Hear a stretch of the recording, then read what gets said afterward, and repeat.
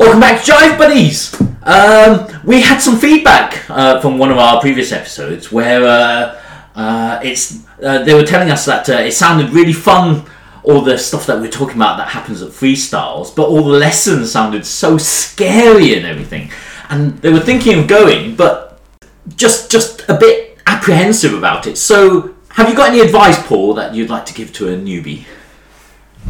Yeah, I mean, I think you're definitely out of your comfort zone. But if you go back to the class night, so you're going to do 30 minutes and learn 3 moves. And then, as we've explained, there's a 30-minute dance session. Look, there's nothing wrong with you sitting that out. You only know your 3 moves. If you've been there 2 weeks, you only know 6 moves. You think, how can I go through a 3-minute track? Don't worry. Just sit it out and watch the other people. Get inspired by the other people. Just enjoy watching what other people are doing. Wait the 30 minutes and then you'll have your beginner refresher class. Go along to that. Okay? Enjoy that, relax through that, meet some other beginners in that class, okay? When you come out, there'll be again another hour and a half freestyle. You don't have to join in. You can just say to yourself, okay, I've learnt 3 moves, I'll come back next week. So don't think you've got to go and start asking people to dance. You haven't. I think what I like about that is it sounds less pressured. It sounds like, you're not forced to have to dance the whole time you're there. No. Just go in, learn something, put a bit of it in practice, but enjoy yourself and don't feel you have to, be doing it the whole time either. Yeah, that's right, because what we've been trying to say to everybody, this is great fun. It's great fun. Okay, so just go for the fun of it. And again, while you're sitting out watching, you'll be meeting your other beginners. And then you can start to just chat with them. And remember, we said it is social dancing. It's a social. Right, so there's no reason why you can't sit and chat with somebody for half an hour. What if I'm not good at chatting, Paul? Then just sit and watch. Do you just sit and watch there, Ian, or are you busy chatting? Or I did in the initial stages. Yeah, I did in the initial stages. I did exactly what Paul said. There was no pressure put on you to dance during that period of half an hour of freestyle. I did eventually, but I was. Once again, I just danced with people I knew. Didn't go out my comfort zone at all, because that's putting undue pressure on yourself, I think. One thing I find is that it's kind of not enough to do something, but also it's kind of like setting up the expectations about it as well. So I think, actually, I do this in salsa when because I'm not very good at salsa, and when I'm dancing there, I kind of say, and I'm dancing with a lady that I've never danced with before. I do kind of say, I'm not very good at this, kind of jokingly at the beginning, but it kind of lowers their expectation then, because then they kind of like thinking, I'm not necessarily going to have a great time. I'm not necessarily going to be well led. I'm not necessarily going to have a fantastic moment here. And I think by lowering expectations, it then allows you to relax into it and allows her also to relax into it as well. Yeah, I mean, it's a good point. So when you've been there your first night or 2 nights and you want to ask somebody to dance, just start off by saying, look, I'm a beginner. I only know a few moves. Would you mind dancing with me? And, we're all nice people. The answer would be, that's okay. Yeah. Right? There's nothing to be ashamed of being a beginner. We were all beginners. Right? So say to people, now, if you go to Ciroc, they'll give you a badge that you can stick on that says I'm a beginner. Right. So you don't have to say it. No, you don't. But it's a nice thing to say, look, I'm a beginner, I'm not particularly good, but I need to practice. Would you mind practicing with me? Yeah. And the women are going to say, of course I'll help you. Because they were helped when they were beginners. Of course, yeah. We're all in the same boat with you, weren't we, at some point. So, this week, I was thinking, when you're on this dancing journey, you do start to really enjoy it, and you do want to get better, quicker, faster. And what better way of doing that than through workshops? So, Ian, have you been to any workshops? Yes, I did workshops when I first started dancing. obviously beginner workshops. What happens there is that in my day when I did it, there's 12 beginner moves. You go along for 5 hours, and during that 5 hours you are taught how to do those 12 moves, and with specific emphasis on the signals from the lead to the female, so that the female can pick up that signal and then know exactly what move is coming next. Very little time for anything else, and then at the end of that workshop, if there was sufficient time, you were then encouraged to go around the room with the other beginners that were on that course and try it 3 moves. Right. To try and put like a small routine together. And with the taxi dancer or the actual teacher that was on the course, because they always tend to bring a taxi dancer in as well to help out, and the teacher would actually say, yes, this is good, or no, you need to put this in, and that, and so I went to a beginner's workshop as well at the beginning of my journey, and one of the good things about it was we were all beginners. Yes, So that this worry that you're not good enough. Well, everybody's in the same boat. We're all in the same boat.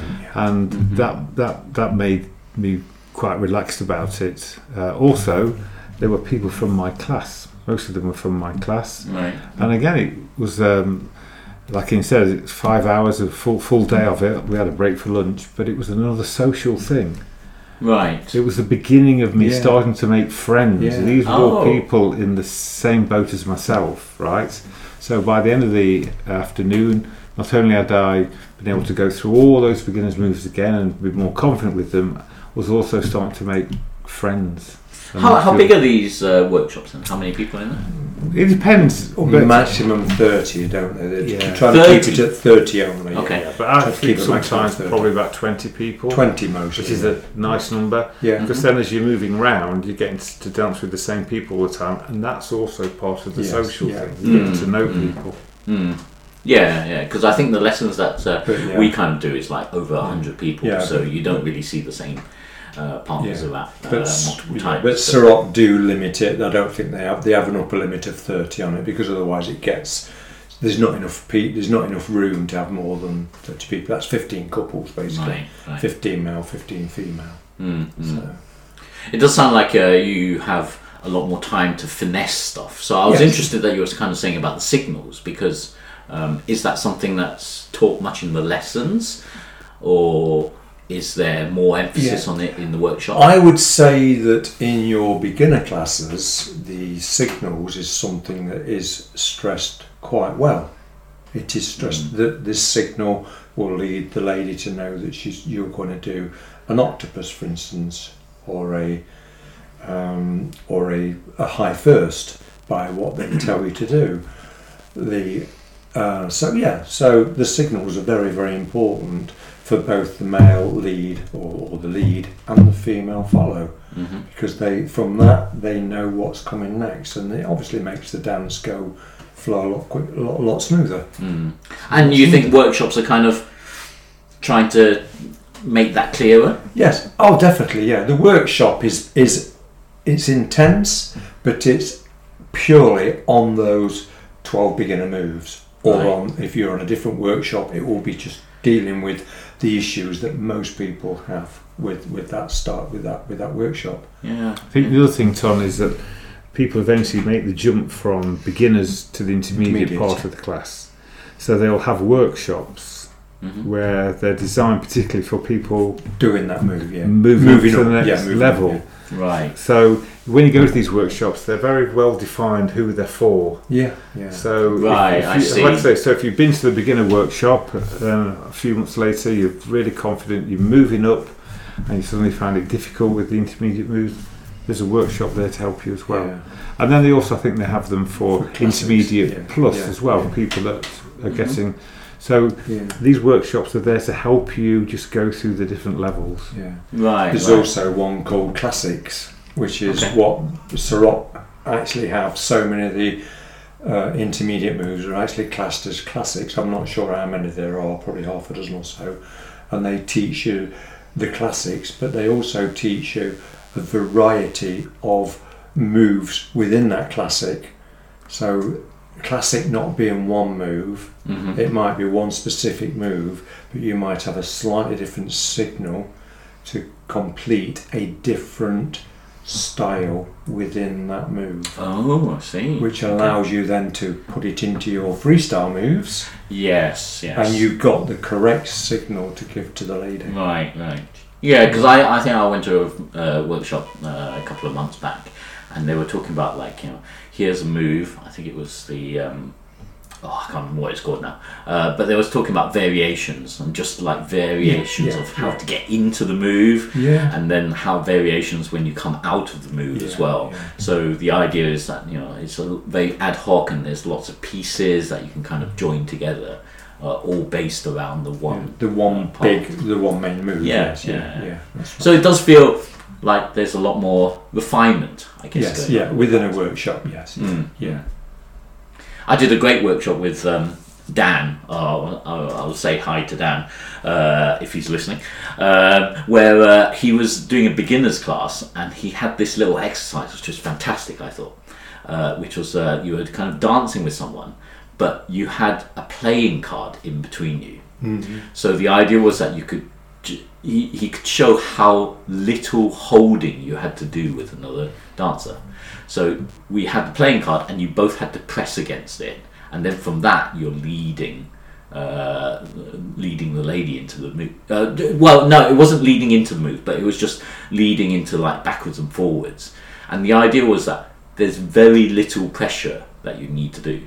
Because a lot of the time there's, like, holding on and too much gripping and too much kind of, you know, forceful movement, when in fact it is the lightest of touches that you need to do in order to send signals. And if the card drops, you've failed. No one dropped it, actually, in the whole class. No one dropped it. That's very good. But it was a great, like, visual way, a practical way of just saying, you know, rather than just repeating, you don't need to hold tightly, or you don't need to press hard, or you don't need to, like, you know. It was just a great visual way. When I did my first workshop, they used a piece of string, the same. A piece of string. How did that work? Well, basically, it was tied to each of the fingers, and you just, you know, rather than yanking, it was make sure that it's nice and smooth, so that the string was always taut. So if you did that nice and taut, there's all different techniques that some of the teachers use. I think your examples, what that's showing is that dancing is not just about moves, it's about the connection. Connection. Yeah, that's right. Yeah, the connection and side. It's important that you get that connection as smooth as early as you can within your dancing. Yeah, and as unambiguous as possible. That's right. But places like workshops are a great place to learn the smoothness, which is so important to make a lovely dance. And they don't get a chance to teach that in the normal lessons, but the workshops are a place where they can do that. Have you met any interesting people on your workshops? I wouldn't say interesting people. Most of the people that I've met on the workshops in my day when I did them were all beginners like myself, you know, or at a level that I was at. If I then did the beginner to intermediate or the classics, they were all at my same level. There was no one standing out or above anybody else. So it's just good fun. Right. Yeah. Some of the organisations have class nights in several locations. So when you go to a workshop, you tend to get people from all those different locations. So one of my memories was always meeting new people. Oh, okay. Yeah, because I think I've been to a couple of workshops recently, and there were some people that had come from Wales, which is hundreds of miles away, and others from, like, south of England as well. So I think workshops do kind of allow people to get there from outside your normal area. From my experience, I also did a classics workshop, and although I was dancing within the Nottingham and Derby area, I was asked by my teacher if I would go and help out at Sheffield. Oh. Because basically, although the Sheffield still came under the same umbrella, and obviously it was a lot further afield, they were struggling to get males to join this workshop. And I was asked, would you like to go along to the Classic? You won't have to pay for it. You can go under, and at least it helps them out now, and it means that there are going to be sufficient, reasonable standard of dancers. So I actually went along and I thoroughly enjoyed myself. It's a completely different teacher. I knew the teacher, and that was all. I didn't know anybody else. Are you just boasting about getting headhunted here? Yes. They wanted you there, Ian. Yeah, well, not necessarily wanted me, but I was quite flexible, and I was quite prepared to travel to Sheffield to help out. Actually, that is a good... Because I was a beginner myself once, and I know how difficult it is when you are a beginner and you're first starting out, and that's why we go along to the beginner lessons at the start of a class. We help out. We help the beginners, and it's very well. We're well respected because we do that. Yeah, we want to see people advance from beginner to intermediate. Otherwise, there's no one for us to dance with going forward. Oh, of course, yeah. And the same thing happens with a workshop. So if someone said to me, "Would you go along as our guest just to help out the numbers?" I would never turn them down if it fitted in with my schedule. It's a good point, because one thing with workshops is they deliberately try to gender balance. Yes, gender so that balance, is exactly one woman to one woman. Yeah, or one lead to one follower, wherever it is. Yes. Because I think some classes can have too much of one or the other. Classes, yeah. So in the workshop, where I guess you are spending 3, 4, 5 hours together, you want it to be the same number, so that it's kind of equal. What tends to happen where that doesn't work in a workshop, they then have to bring the taxi dancers in to gender balance it, which is not always ideal. So it's better if it's done as a gender balance from day one. So yeah, it's good. So it's good fun. It's good fun, and I thoroughly enjoyed it. It was a different location. Yes, it took me an hour and a half, nearly 2 hours to get there, but it was a good day. Yeah. And I was thanked at the end of it for saying thank you for coming all this way to help us out. So. Well, it's always nice to have a bit of gratitude. Yeah, so a bit of gratitude at the end of the day as well. Yeah. You're right, Ian. A bit of gratitude is great. So I'm very pleased that you two have been able to help with explaining this to everyone. So thank you very much for that. Next time we'll be going on about a little thing about weekenders. But if you have any questions or anything that you'd want to tell us about, we're happy to answer, because we'd love to hear any feedback. So thank you very much, and until then, see you later. Yeah. Thank you very much. Thank you.